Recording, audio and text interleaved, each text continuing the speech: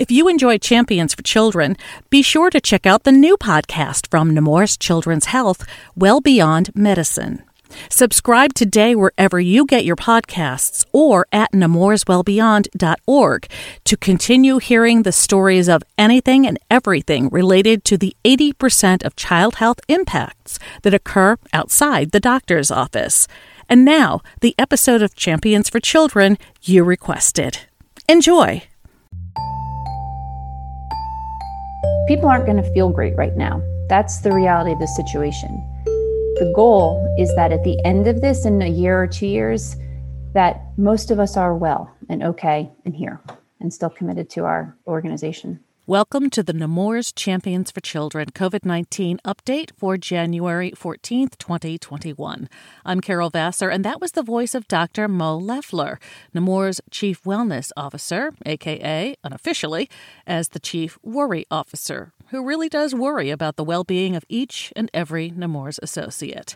Today, you'll hear the conversation between Dr. Leffler and host Dr. Jay Greenspan concerning well-being and self-care for anyone working in healthcare, especially during the pandemic.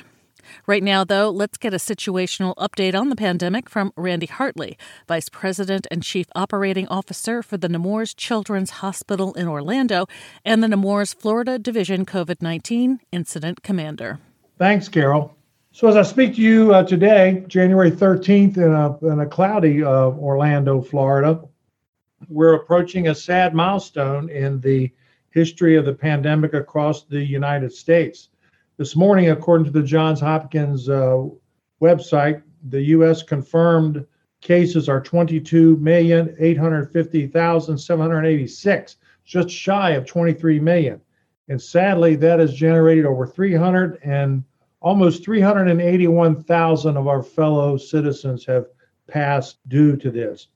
Globally, 91.75 million have been confirmed with this virus, and almost 2 million people across the planet have died.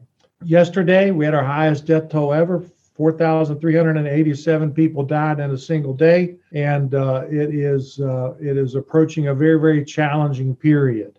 The prevalence of the disease across Nemours is down just a little bit from yesterday. We're halfway through the week. Last week, enterprise-wide, we had 51 positive cases total. 24 of those were in Florida and 27 in the Delaware Valley for a pretty much 50-50 split. This week, as of today, we're only at 16, 14 in Florida, 2 in Delaware. So it looks like it's slowing down just a little bit. The Delaware Valley has seen a marked decrease in their positive screens that trended up for 3 weeks from the 20th of December. They've recently trended down very nicely from 27 last week to 2 so far this week. And Florida has also trended down, even with those 7, it's trended down from 24 total last week to 14 so far this week. Now, we're not through the week yet, but it remains a significant threat for all of us, to be sure. That's why it's important that we do what we can to protect ourselves in every way we can. The vaccine rollout across the Nemours Foundation, I believe, is going very well in both the North and the South. We have over 4,500 associates vaccinated as of last Friday.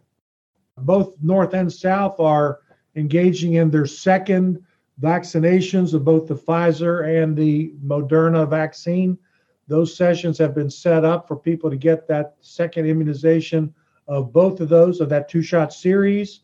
And we have also recently gone out with communication across the enterprise, asking people who have had a chance to reflect, perhaps change their mind. We sent out a call for them to let us know, and we'll do what we can to make sure they get access to the vaccine also. The good news is that the vaccines are rolling out. There are over a quarter of a million additional vaccines being shipped to Florida next week. We've heard from the governor yesterday.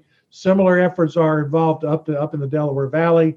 The governor, of course, the Alfred I. DuPont Hospital for Children has tremendous presence and posture in the state of Delaware. You're seen as a huge beacon of light to help the citizens of Delaware in tough times. And there's no doubt in my mind that the Nemours folks up there will be working with the Delaware leadership to make sure that we do everything we can to address the problems with the state. So that's a situational update as of today, January 13th. Now let's listen in on a conversation between my good colleagues, Dr. Jay Greenspan and Dr. Mo Leffler, which centers on your well-being as a Nemours associate. Mo is the Nemours Chief Wellness Officer, a position she took 6 months ago in the midst of this pandemic. And if ever anybody had to hit the ground running in the midst of an emergency, it's Mo. It's been a great pleasure to work with her, and I am happy to let her and Jay talk to you about the value of keeping yourself focused and well during this pandemic. Jay and Mo? All right, thanks, Randy, for that update. Dr. Mo Leffler, I've known for way too long, Mo. Can you describe, just for all of us, what well-being is?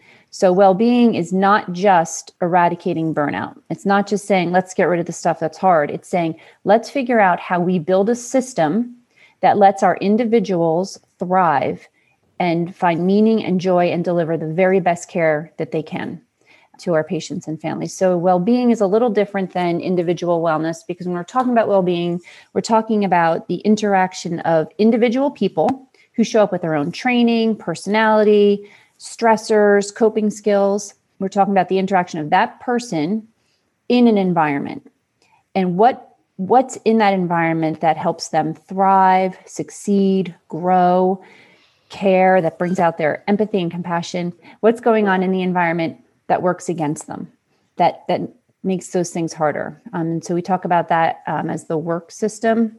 And sometimes you can boil that down and think about just the things we are expected to do, our work, our roles, jobs, expectations, and then the resources available to do them. So what's the burden and what are the resources? Burnout is one of the things that happens when there's a chronic imbalance between our resources and the expectations on us. And it can be conceived of as a barrier to well-being. It's not the only barrier to well-being.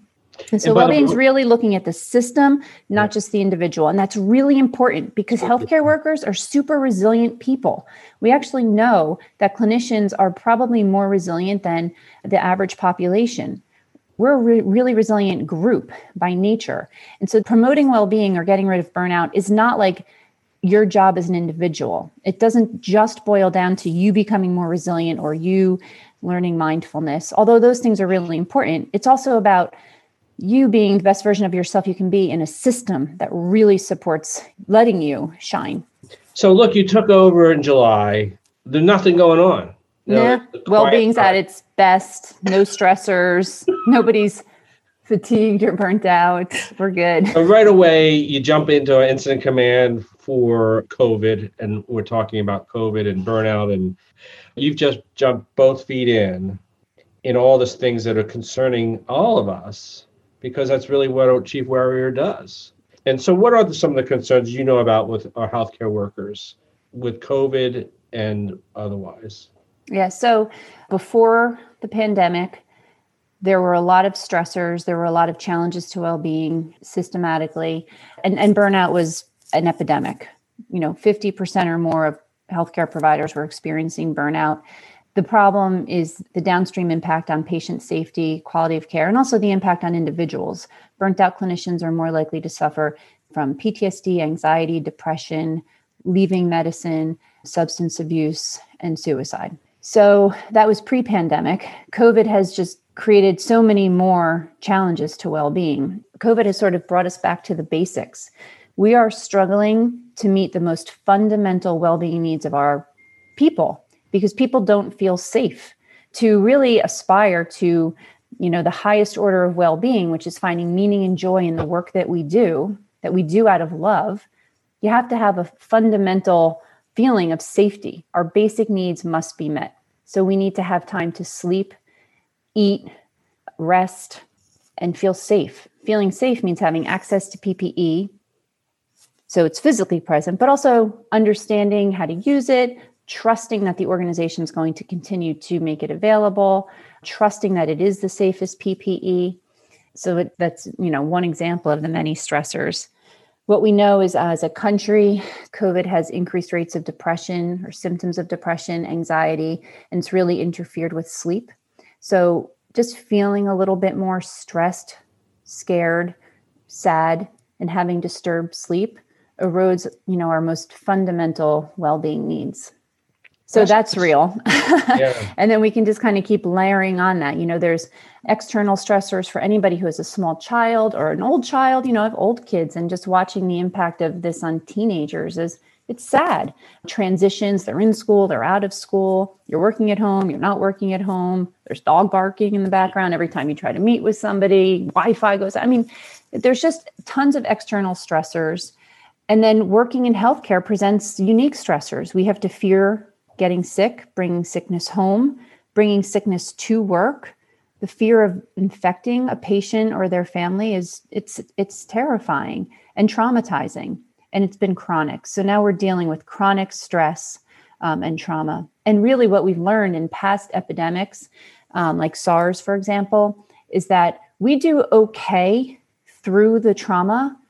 It's after the dust settles that we really see the fallout.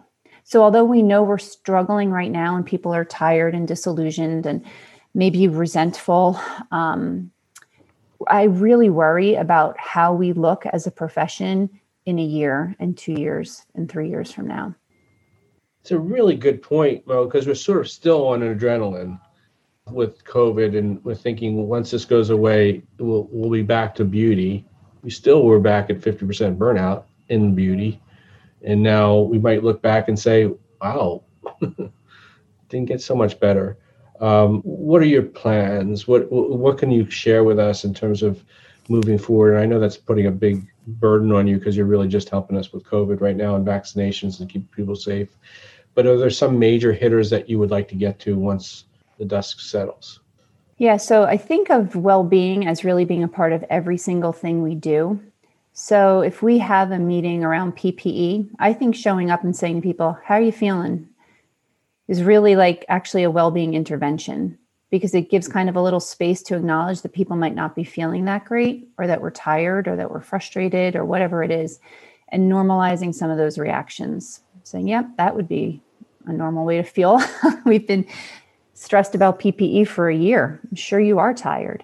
And so you asked me, like, what should we be doing? Yes, I'm doing a lot of sort of hands-on practical work about some basic needs. But the other, I think, really important thing that we can do and continue to do right now is educate our associates about what would be really very normal, anticipated stress reactions.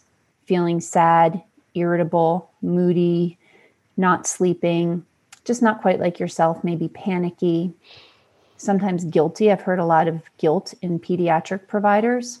Normalize those emotions, ask people how they're feeling, get people to talk about them. That it also encourages some self-assessment, which is really important. And then just pointing people in the direction of resources, which we have a lot of. And I actually think we are great resources for one another when we kind of create that culture of psychological safety where, it's okay to tell me how you're doing for real. I'm going to listen. We don't have to have the solutions. We all know, I think, that we can't make everything better right now. Sometimes just having somebody listen to you in a non-judgmental way without telling you what you should do or shouldn't do can help. And I think that's where we are, is let's normalize reactions. Let's really get people to do some self-assessment, figure out what support and or help they need and what works for them, create time to do that. Those things can actually mitigate some of the long-term impacts that this stress has. People aren't going to feel great right now. That's the reality of the situation. The goal is that at the end of this, in a year or 2 years, that most of us are well and okay and here and still committed to our organization.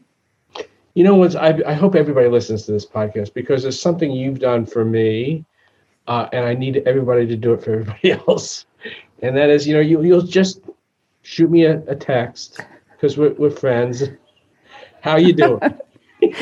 I'm thinking about you. How you doing? Right? You'll do it on a Saturday or an evening, and it's a beautiful text. I never mind getting texts like that. Believe me. And you check in. Did you get the exercise today? Because you know where my buttons are. And I have a few of you Mo's. I have a few Mo's in my life at work that are just that care, and I care back. And we all need that. You're spot on. That it just makes you feel cared about. And that, yes, people recognize that we're all going through this crap together, and, just checking in. So could you just give us if you're listening to this podcast, could you send out 5 texts that Mo's going to describe what to say right now? Oh, that's so great. If you are listening to this podcast, do send out 5 texts to the people that you work with and say whatever is true to you. I think that's one of, I think 2 things. One is that's one of the things about Nemours that I have always loved. I think we work with great people. And that actually rings true even in like our engagement survey. It comes out when people talk about what some of the special characteristics of Nemours are. We often hear, we love the people we work with. So nobody needs me to tell them what to ask their people. They know because we have relationships with one another. So lean on them. I wrote a little Happy New Year letter to people thinking about this through a perspective that really resonates for me, which is running a marathon.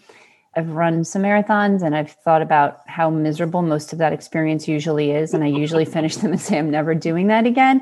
But there's things that get me through it, One of them is kind of the people around. And often they're strangers, but like I will look up and see a sign that's hysterical, and it makes me chuckle a little bit and kind of gets me through to the next one. Or one time I randomly saw somebody holding a sign that said, "Go Mo." It wasn't for me, but it worked. I was like, great, I feel better. So like, do that for one another, just a little pat on the back or just a little something. Yeah.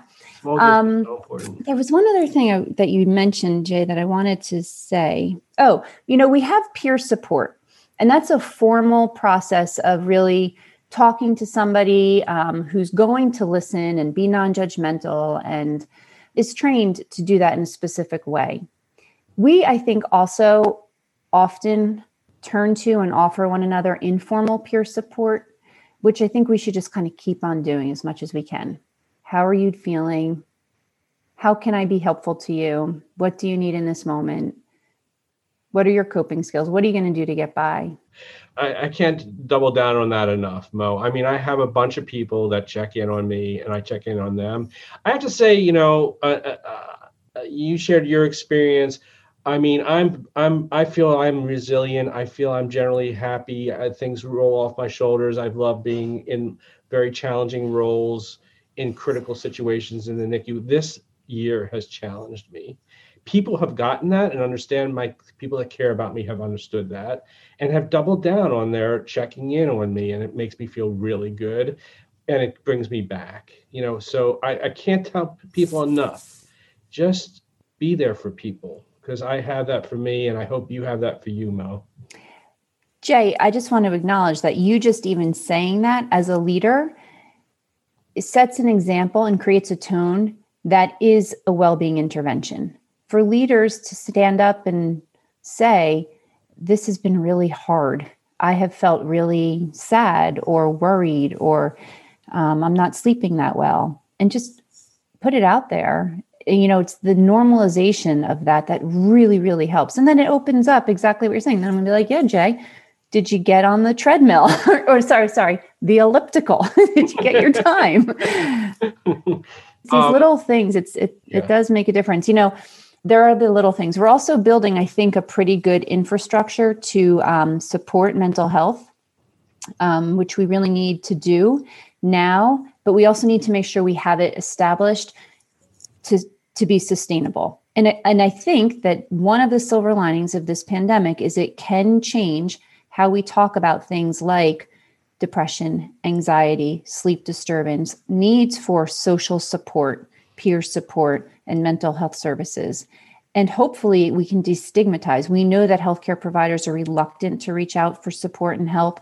Hopefully we can start changing that and then maintain that change and really shift how we do this. Thank you, Jay and Mo. As usual, ladies and gentlemen, we like to turn our attention to questions which you come in. And we have a question from an associate that talked about, as we approach the 1-year anniversary of our pandemic and the new normal, which that combines, how would you encourage associates to not let their guard down, but instead continue to be vigilant and all of the countermeasures which have kept us safe over the past year, which namely are masking, social distancing, practicing hand hygiene, and more importantly, how can we continue to be resilient and support each other through this journey?